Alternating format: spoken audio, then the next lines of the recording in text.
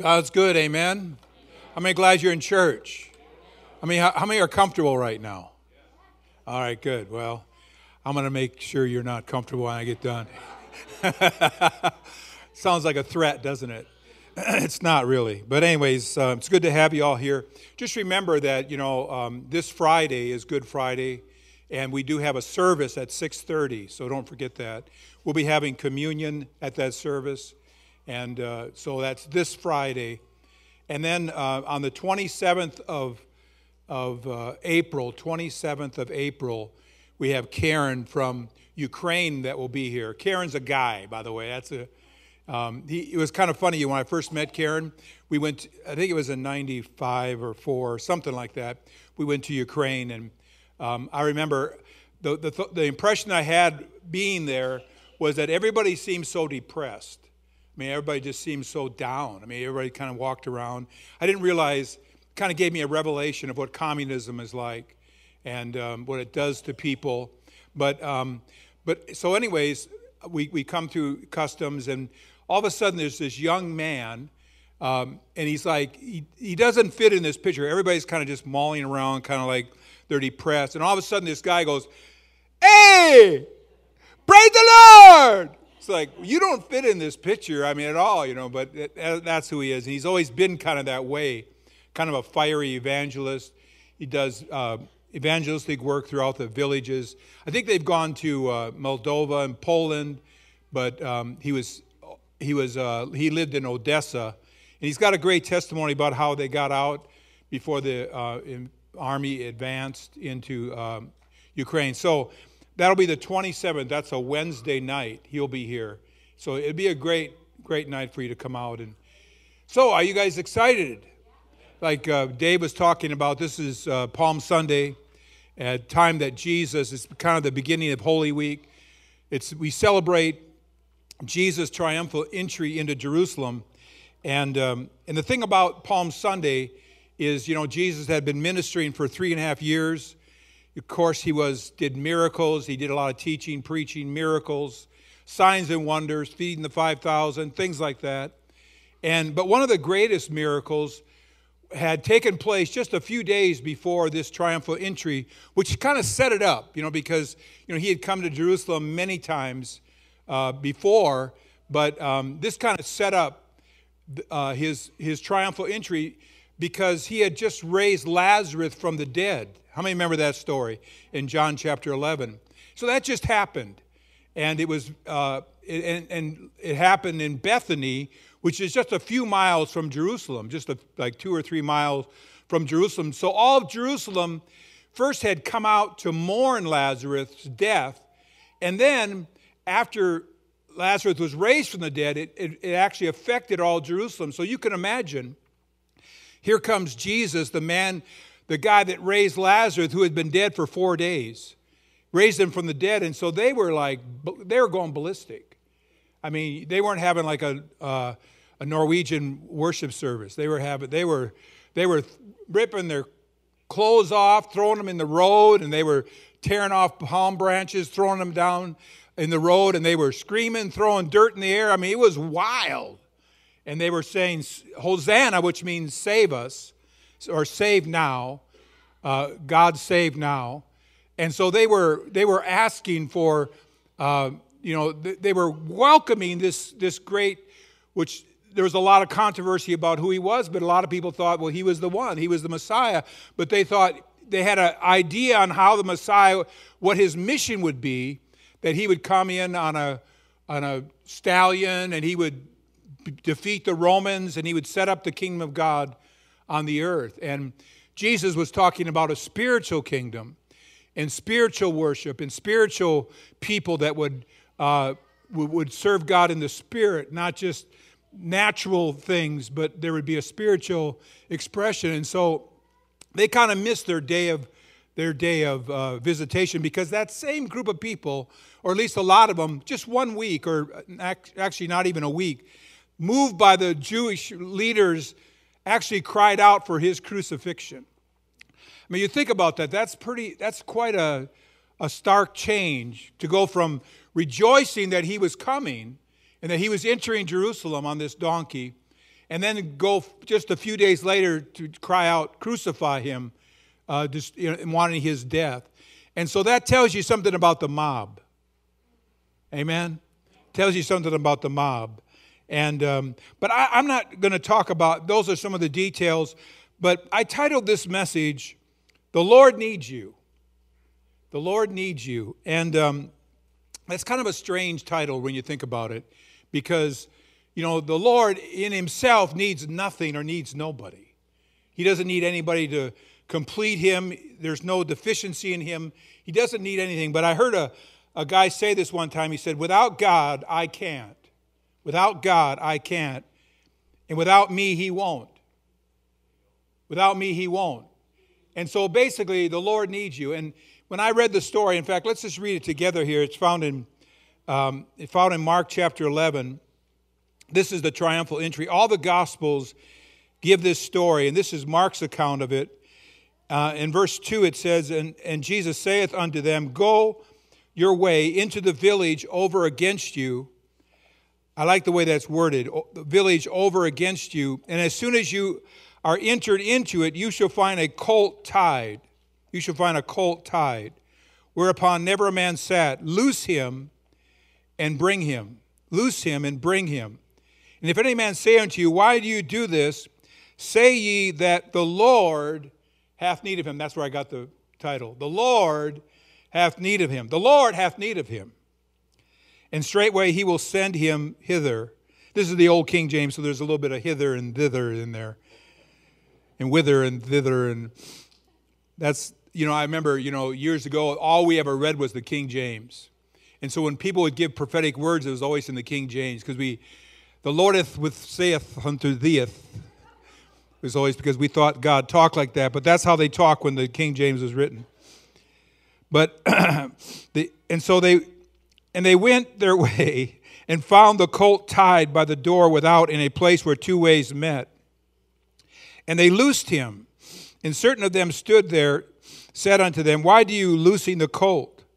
And they said to him, even as Jesus had commanded. In other words, the Lord hath need of him. And they let him go. And they brought the colt to Jesus and cast their garments on him. And he sat upon it. And many spread their garments in the way. And others cut down branches off the trees and strewed them in the way.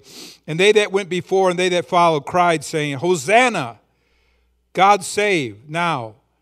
Hosanna, blessed is he that cometh in the name of the Lord. Blessed is the kingdom of our father David that cometh in the name of the Lord. Hosanna in the highest. And so this is like I said, the height of Jesus' popularity in his ministry, but it's just a few days before his death. And the thing I want to emphasize or focus on this morning is this little colt that's tied, because I relate to this colt. And when I'm done here, I think that every one of you will relate to this little colt. I know you didn't want to go to church and have the pastor call you a horse or a donkey. Some of you are, never mind. But anyways, but one thing cool about a donkey is that they say this, now I don't know if you can Google this, but that a donkey has a cross by its, what is that hump there? By its back hump right there, shoulders, right between the shoulders. It has a cross. All donkeys have a cross there. Do you guys know that? I don't know when that came into being, but that's absolutely true. And I read that somewhere on the internet. And if it's on the internet, we know it's true, right? But I want to spiritualize this story a little bit about this donkey, because this donkey had a destiny. This donkey had a purpose. This donkey was born for a reason, and that reason was to bring Jesus into Jerusalem. And that's true of every single one of us here in this place. We are born for a divine purpose. We are born for a reason. I say this all the time, the reason we named our church. We used to be Country Bible Church, and we named it Country Bible Church because we are in the country, we believe the Bible, and we're a church. So it wasn't really a super spiritual name. But what we did was, some of the younger people thought that the name wasn't cool enough. And so we changed it to a name that would reflect what we believe is true of every single person. And what we believe is true of every single person is that they have a destiny. that they are not here by accident, they are here by God's design. And that there's Jesus waiting for you and I to be loosed so that we can bring his presence into our Jerusalem. That's the idea behind this. And so I want you to think about that just for a second. As long as you're tied up, you're not free, but God has sent messengers to set you free. And it's so interesting when you think about that being tied, because somebody had tied this little donkey to a post somewhere, and this donkey had lost its ability to move about. You know, I heard a story one time about a bear that was in a roadside zoo in Germany. And this bear lived in a cage that was only like 10 or 12 feet long. And it lived all of its life in this cage, and all it would do is walk back and forth every day, back and forth. It would walk 10 or 12 feet. I can't remember how long the cage was. Then it would turn and walk 10 or 12 feet back. And it did that for year after year after year. And people would come and watch this bear walk back and forth in this cage. And one day, they noticed that the bear was getting old, so they thought, well, maybe we should sell it. So they sold it to an animal sanctuary. And they brought the bear out into like a natural habitat to let it go, but it wouldn't leave the cage.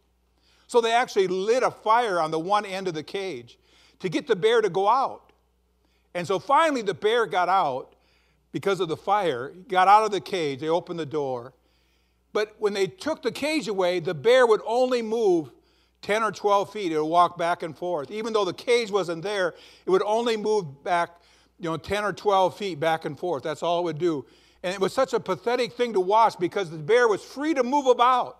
But there was an invisible barrier that was there that was not so much literal, but it was in the bear's mind that held that bear captive to that 10 or 12 feet. And that's like this donkey. This donkey was tied to a post, and it had limitations. When you're tied to a post, what happens is that you can't see because you don't have quite a view. When you're tied to a post, your view isn't very big. How many know that's true? What do you see? I see a post. And life becomes restricted, and life loses options and choices. You feel confined, like life starts to press in on you because maybe you have financial trouble, maybe you have physical trouble, maybe you have different things that are coming against your life. And those things, if you're not careful, they get into your head. How many know that's true? That's why Paul said in 2 Corinthians chapter 10, he talked about the weapons of our warfare. He said they're not carnal, they're not physical weapons. We don't fight with guns and knives and bombs and things like that. He said the weapons of our warfare are not carnal.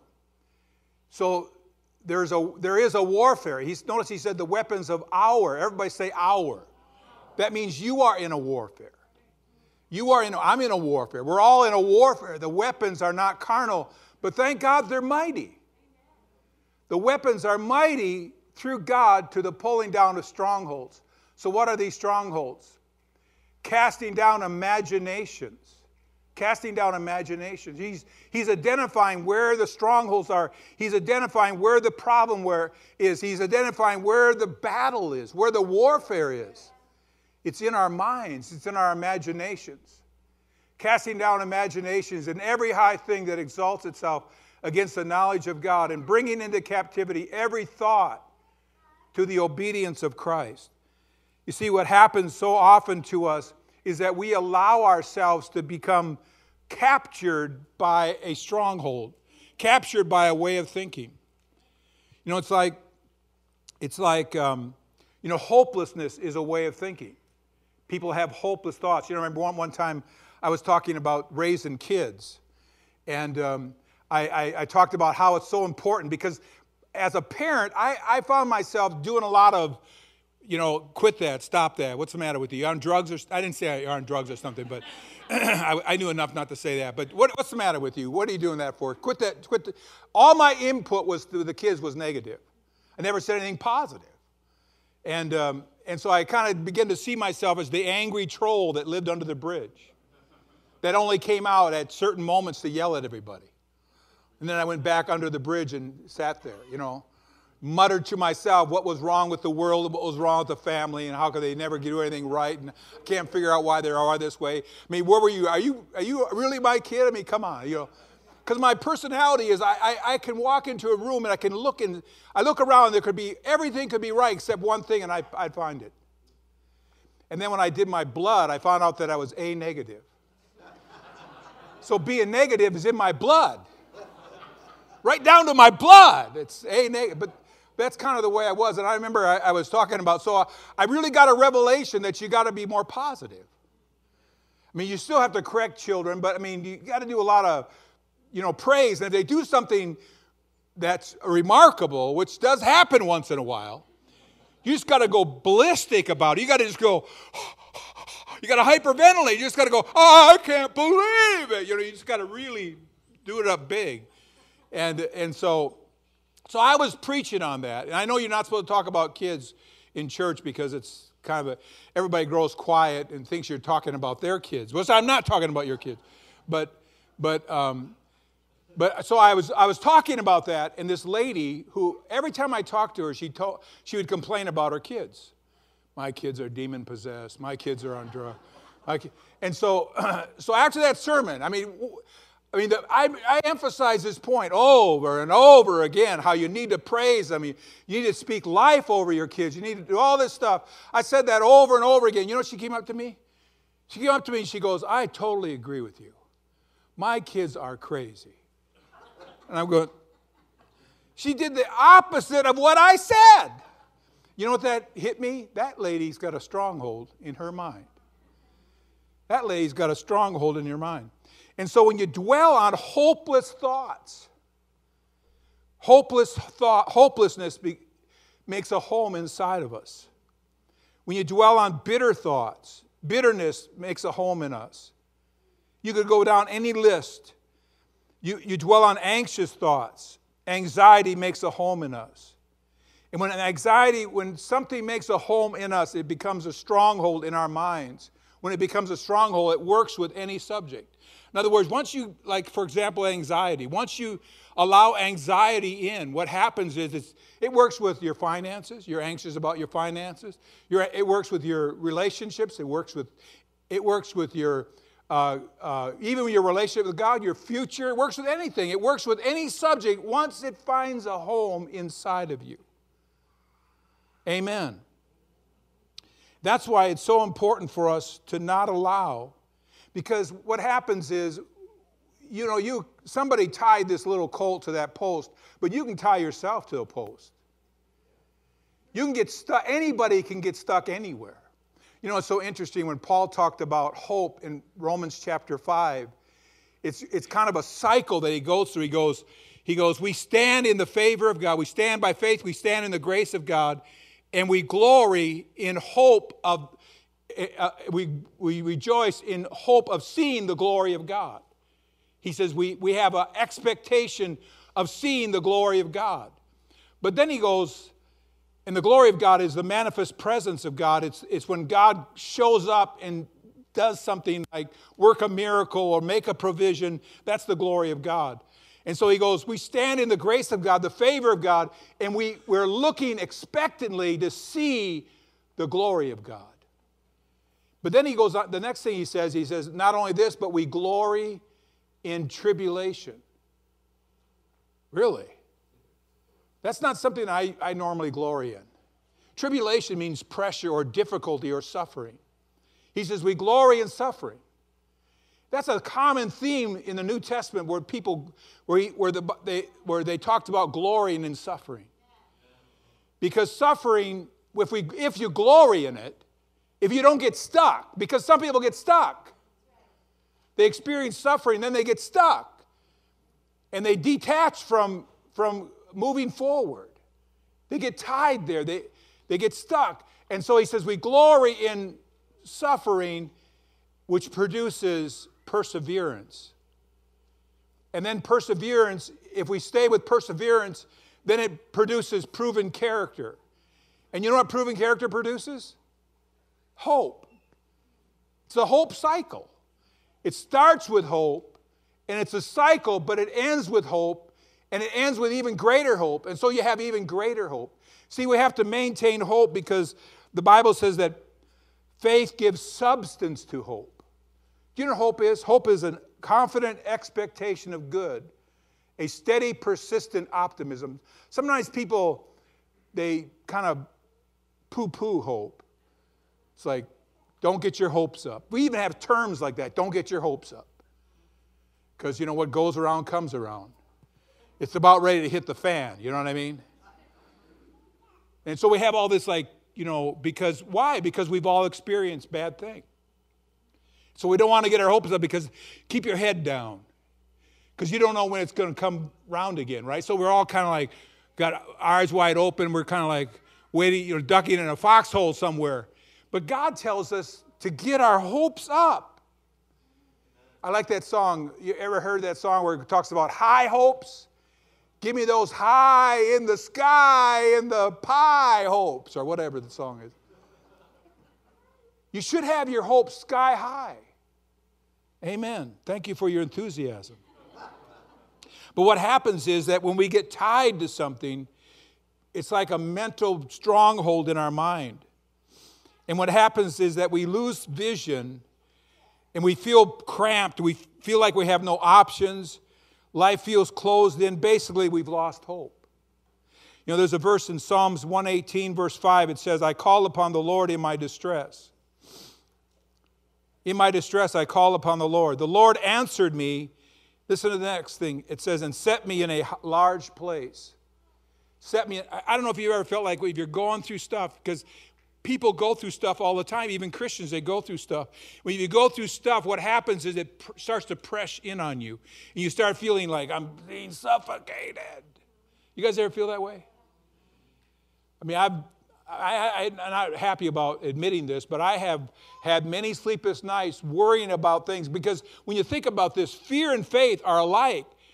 They try to get us to believe something that's not that you can't see. They try to get you to believe something that you can't see. And they try to use your imagination. You know, I remember when I took flying lessons, I took it from a guy in Henning, Minnesota. So it's about a 45-minute drive. And this guy was a pretty thrifty character. And the airplane that we trained in, it was a 152 Cessna, two-seater. And this thing was, I don't know how that thing passed the annual every year. Because it was a piece of junk. I mean, you would take off and things would be shaking and the whole instrument panel would shake and I'd grab a hold of it to hang on to it. And then it would sputter. And he didn't want to buy avgas. He wanted me to go to town and buy gas out of the tank, the gas station. And so the thing would be taken off and he'd go, and I'd go, you know, and I'm trying to, you know, lean it out and do all these things to try to don't do that again, whatever. Do not do that again. And so here's what would happen is on the way up there to have 45 minutes to imagine my death. So I'm driving up there, I'm thinking, and then if we took off to the north, Henning, the town of Henning's right there, and if you didn't get high enough where you could glide, I'd think I'm going to crash into one of the buildings in Henning, and I'm going to die. And so, I mean, this is like every day, every time I'd go there, I'd imagine my death. I'd see it. And then I'd imagine my funeral. I'm probably the only one that has done this, but anyway, so I'd imagine my death, I'd imagine my funeral, and then I'd imagine, is my wife going to wait a month before she gets remarried? So I would actually tell her that, at least wait a month. I mean, just pretend like you feel bad that I died, you know. Right? Are you guys with me at all?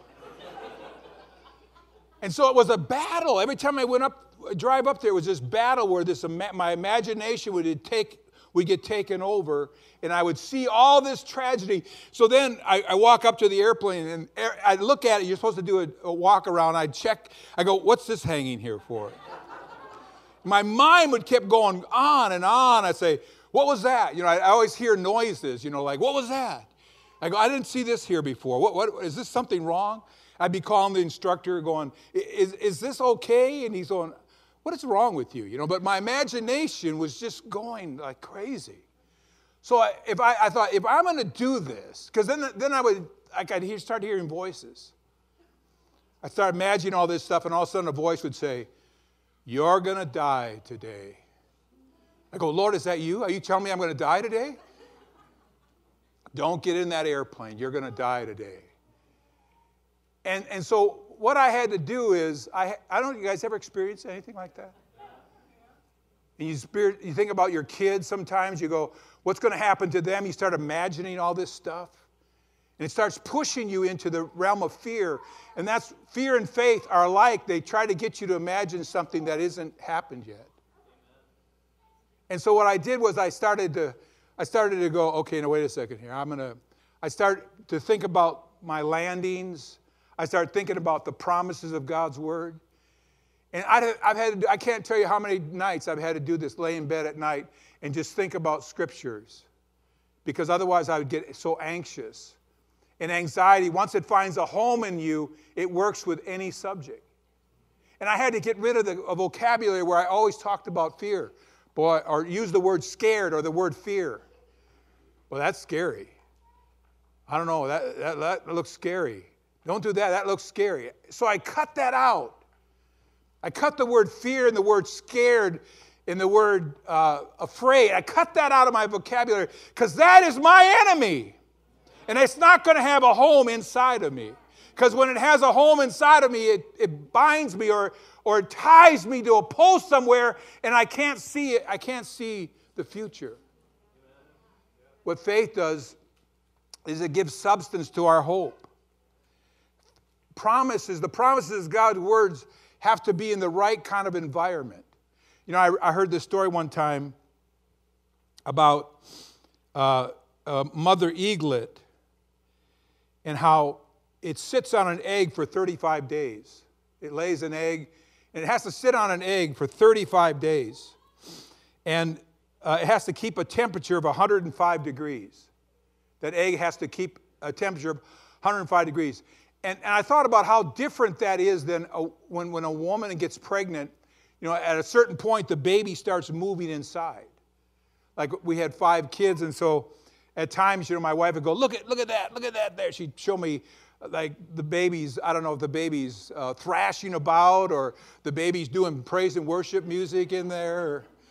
I heard that babies sleep during the day and that night when they wake up and they go, hey, there's no movement here, you know, because when you move around, it rocks them to sleep, and so they sleep. And then when you lay down, then they wake up and go, oh, hey, all hail King Jesus. Amen. But when a mother is pregnant, you can see movement, and so it's like something's happening there. But a mother eaglet, for 35 days, she sees nothing. She feels nothing. It would be easy for her to just kind of lose interest and start saying, well, there's nothing going on here. I mean, just sitting on this big rock. That's all I'm sitting on. And I don't know, I mean, basically, she has to exercise faith. You know, if you could look into the eye of the mother eaglet, you know what you'd see? You'd see that in that eye of that mother eaglet, that mother eagle, you'd see a little eaglet, because she's thinking about eaglets. She's keeping this thing alive. She's keeping this thing in the right environment. She's keeping this thing in the right atmosphere because it's growing inside. Even though you can't see anything, it's growing inside. Farmers do that too. When they plant a seed in the ground, they don't go out there every day and dig it up and say, well, it doesn't look like anything's happening. They put it in that environment. They keep it in a certain environment, a moist, warm environment. And what happens is, even though they don't see anything, something's happening. And that's what hope is like. Hope is like that. Even though you can't see something immediately, you don't see something every day, you don't see things changing, you don't see situations changing, you have to keep your hope alive. You have to say something is happening, because we got to make faith and hope a stronghold. How many know that's true? We got to make faith and hope a stronghold. The Bible says, now abideth faith, hope, and love. The grace of these is love. But hope made the top 3. It's one of the top 3. Hope is a confident expectation of good, a steady, persistent optimism. And you can talk to people, you can tell if they have hope or not, because the way they talk, the way they express themselves. See, change is possible when we have hope. No matter what, because there are no hopeless situations. Poke your neighbor and say, there are no hopeless situations. There's only hopeless thinking. There are no hopeless situations. There's only hopeless thinking. You think your situation's hopeless because you've been tied to that post for so long that you think this situation's hopeless. But there are no hopeless situations. There's only hopeless thinking. God wants to give you a picture of a bright future. See, hope is the belief that the future will be better than the present, and I have the power to make it so. I remember years ago, I heard this preacher who quoted this other preacher, Francis Frangipane, what a name, Frangipane. And he said this, now listen, this is a quote from the book. He said, every area of life that does not glisten with hope, every area of life that does not glisten with hope means that you are believing something that's not true. And that area is a stronghold of the devil in your life. It's a stronghold. In other words, you're tied in a sense to that post. You're tied to that situation. You're tied to that problem because you see no hope. You have no hope over that situation. See, hopelessness about a problem is a bigger problem than the problem.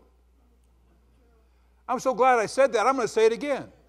Hopelessness about a problem is a bigger problem than the problem. Because when we become hopeless, we're like that little donkey that is tied, that can't get free. And it refuses to move, and it's like we've sat down in our hopelessness. There's a lot of people, even in this room, that you've sat down in your hopelessness over one particular situation or another. And there's no situation that's hopeless. There's just thinking that's hopeless. So what happens is that if you live long enough, and you know, stuff happens to all of us where we have problems, we have difficulties that come into our lives. And so what happens is, and we can struggle against, you can imagine that little donkey as he struggled against being tied. He pulled against it. After a while, he just goes, this is hopeless. And sometimes we need somebody to help us get free. Amen? Living in a state of hopelessness for a long time becomes a stronghold in our lives. And what happens that what God does is the first thing that God wants to do is He wants to bring about change in our lives, but He doesn't do it without us. Change is possible when we have hope. In fact, often the starting point for change is hope. We know that something's going to change. Why? Because all of a sudden we have hope. There's some thought, there's some power thought, there's some idea that comes, and that is this situation can change. This situation doesn't have to stay this way. I want you to look at another verse here. Turn over here to Romans chapter 15. You know, it's not uncommon for God to look at it, to take a hopeless situation and turn it totally around. How many know that's true? It's not uncommon for God.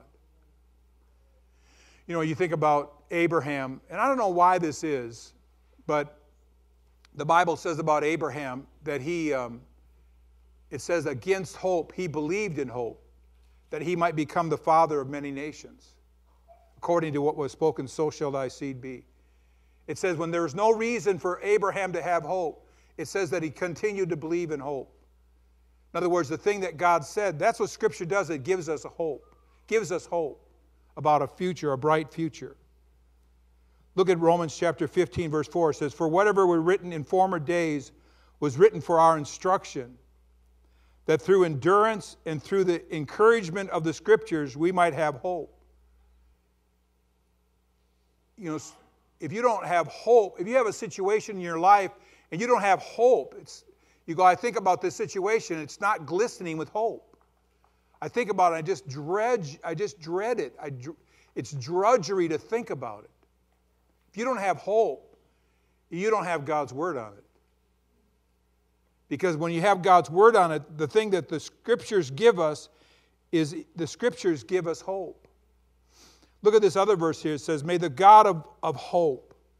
So God, if you hung around with God, I remember when we first started, this church years ago, to me, maybe it wasn't as bad. Like I said, I always pick out the negative thing and focus on it. Maybe it wasn't as bad as I thought, but to me it seemed like the most impossible situation that I'd ever had. But the funny thing about it was, when I would pray and I could feel the presence of God, I would start having hope. All of a sudden God would begin to use my imagination. I would start seeing things in my imagination. I saw all you guys coming in my imagination. We used to live here in this house where the nursery is, or I get confused what kids are where, but upstairs was our bedroom, and we could see down this gravel road where you guys all come in and risk your life coming down that gravel road. And I could see down that gravel road, and when we first started, there'd be like 1 or 2 cars that would come. But when I would pray, all of a sudden in my imagination, I would see car after car coming in, a big dust storm coming as car after car after car after car after car came.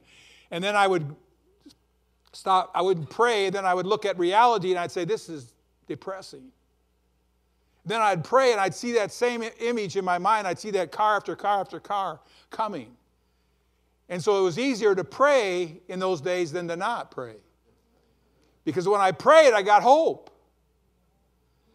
When I prayed, I would get hope. Because notice it says here, the God of hope, fill you with all joy and peace in believing, so that you may, by the power of the Holy Spirit, may abound in hope. You can tell that the power of the Holy Spirit's working on your life because you're abounding in hope. You have a positive outlook on life.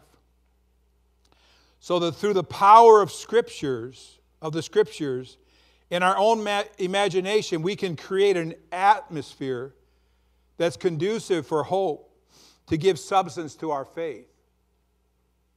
Because faith needs an atmosphere of hope.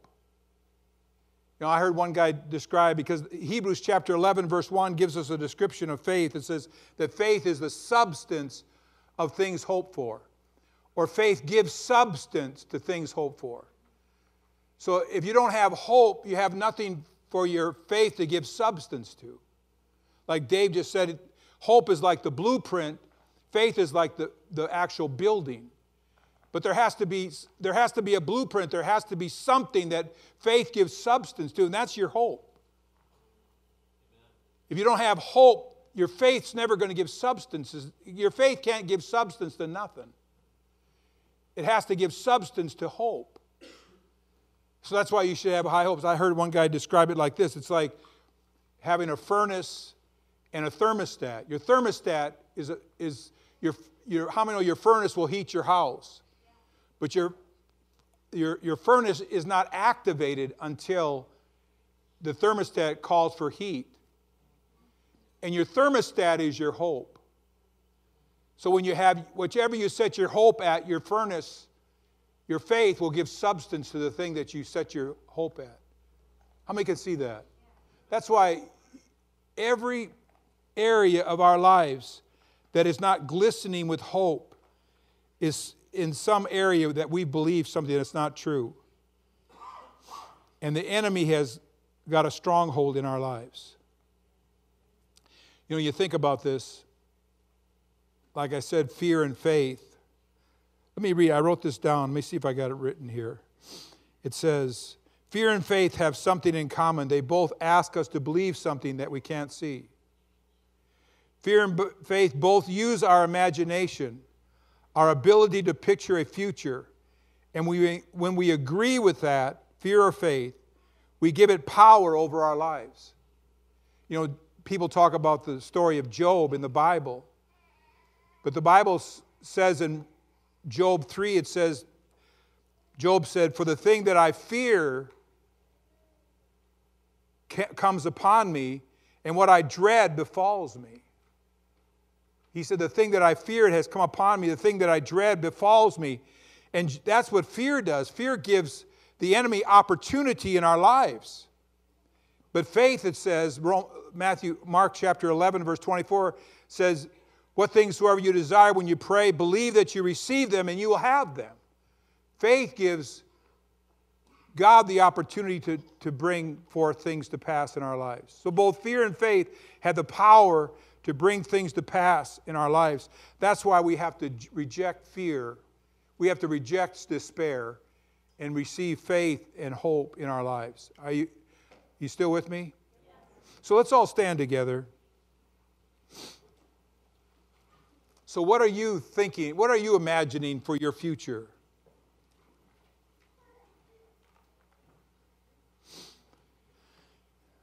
You say, well, I need a new imagination. I'll tell you, my imagination isn't doing very good. Well, remember what the Bible says, that through the power of the Scriptures, because the Scriptures, how many know this is true? The Scriptures paint a picture. Scriptures paint a picture of a bright future. When you read the Scripture, you'll see that people cry out to God and God answers. It gives you a reason to hope.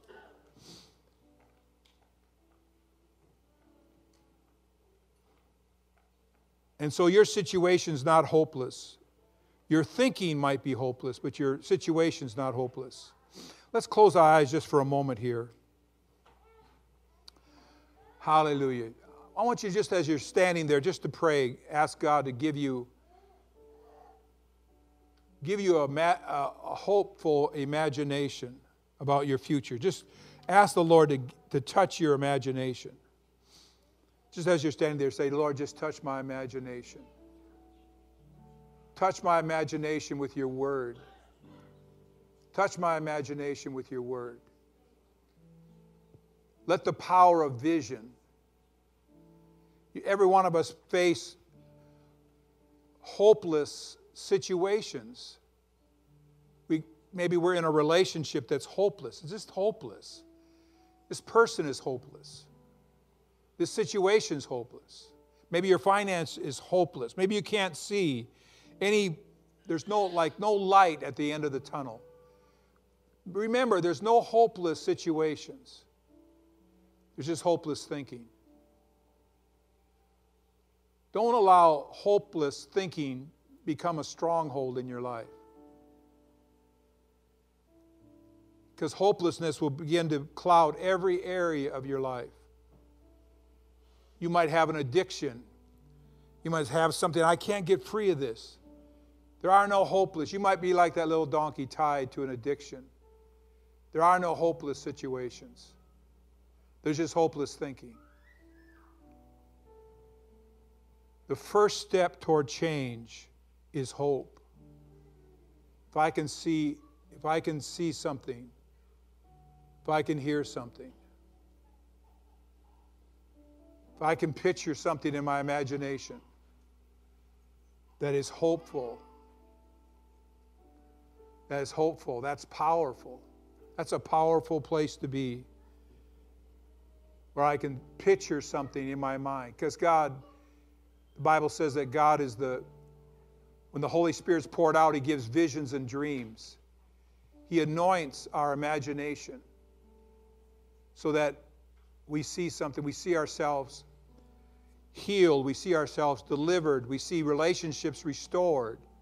We see finances, God meeting our needs. We see our hopes and our dreams fulfilled.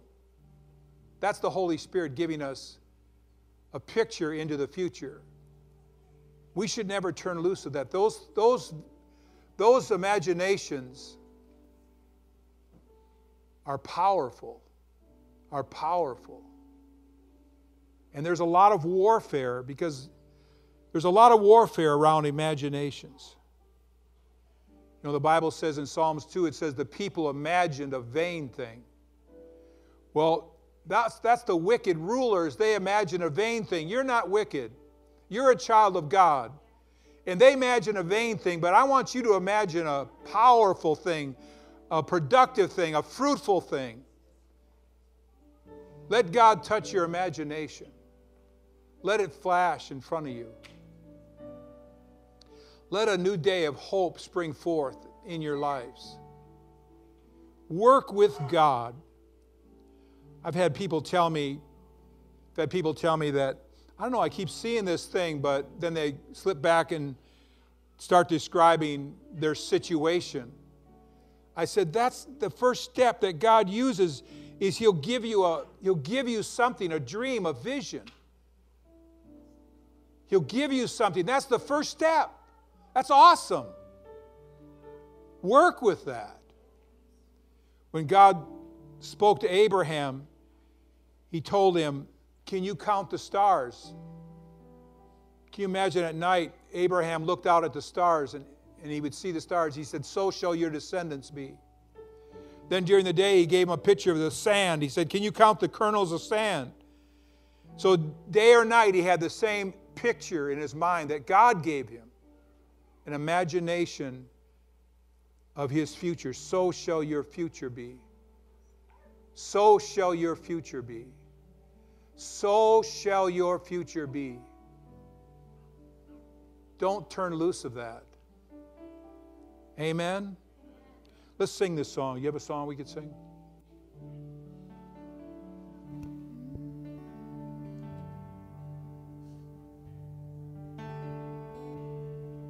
In the crushing, in the pressing, You are making new wine. In the soil I now surrender. You are breaking new ground. In the crushing, in the pressing, You are making new wine. In the soil I now surrender. You are breaking new ground. So I yield to You and to Your careful hand. When I trust You, I don't need to understand.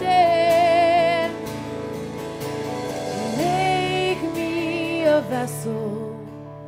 Make me an offering. Make me whatever You want me to be. I came here with nothing, but all You have given me.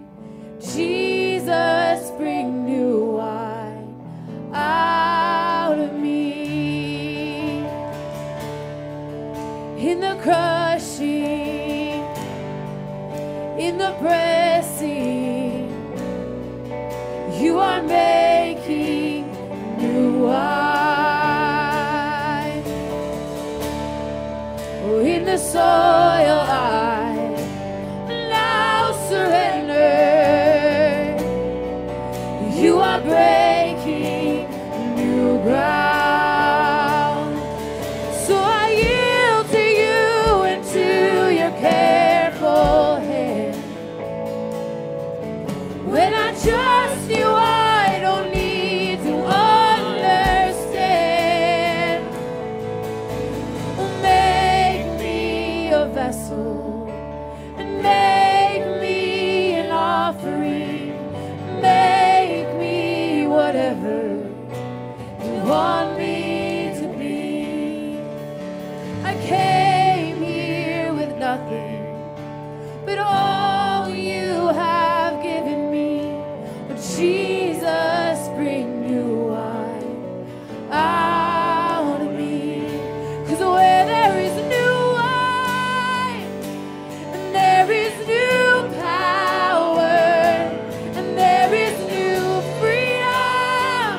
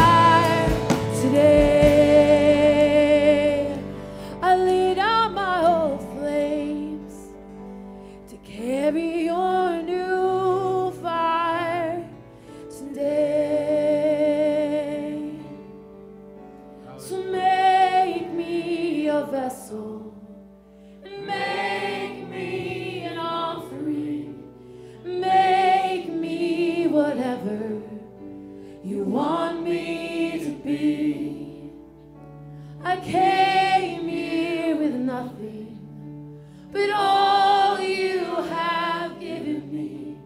Jesus, bring new wine out of me. Hallelujah. Praise God. Hallelujah. Praise God. You know, we all are facing things in our lives, and sometimes it's so difficult to hope. How many know that's true? But hope is a tremendous sign that change is on the way. It's the first step toward change. When the Holy Spirit comes upon us, the language of the Holy Spirit is dreams and visions, and He uses our imagination, causing us to picture a bright future.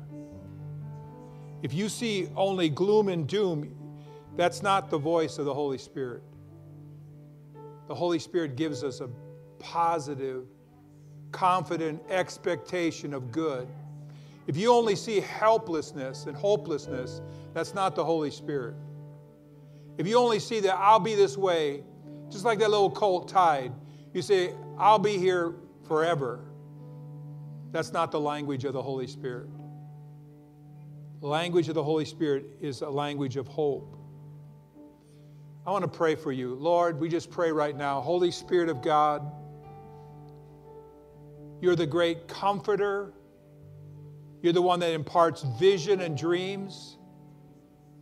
I pray right now, Holy Spirit, that you'll anoint our imaginations, that you give us thoughts that come out of heaven, that you give us thoughts that come out of the throne of God, that you give us thoughts of freedom, thoughts of liberty, thoughts that free us from the disappointments and the heartaches of the past, thoughts that free us, God, from the confinement of situations that have come up in our past, thoughts that tell us that things will be different.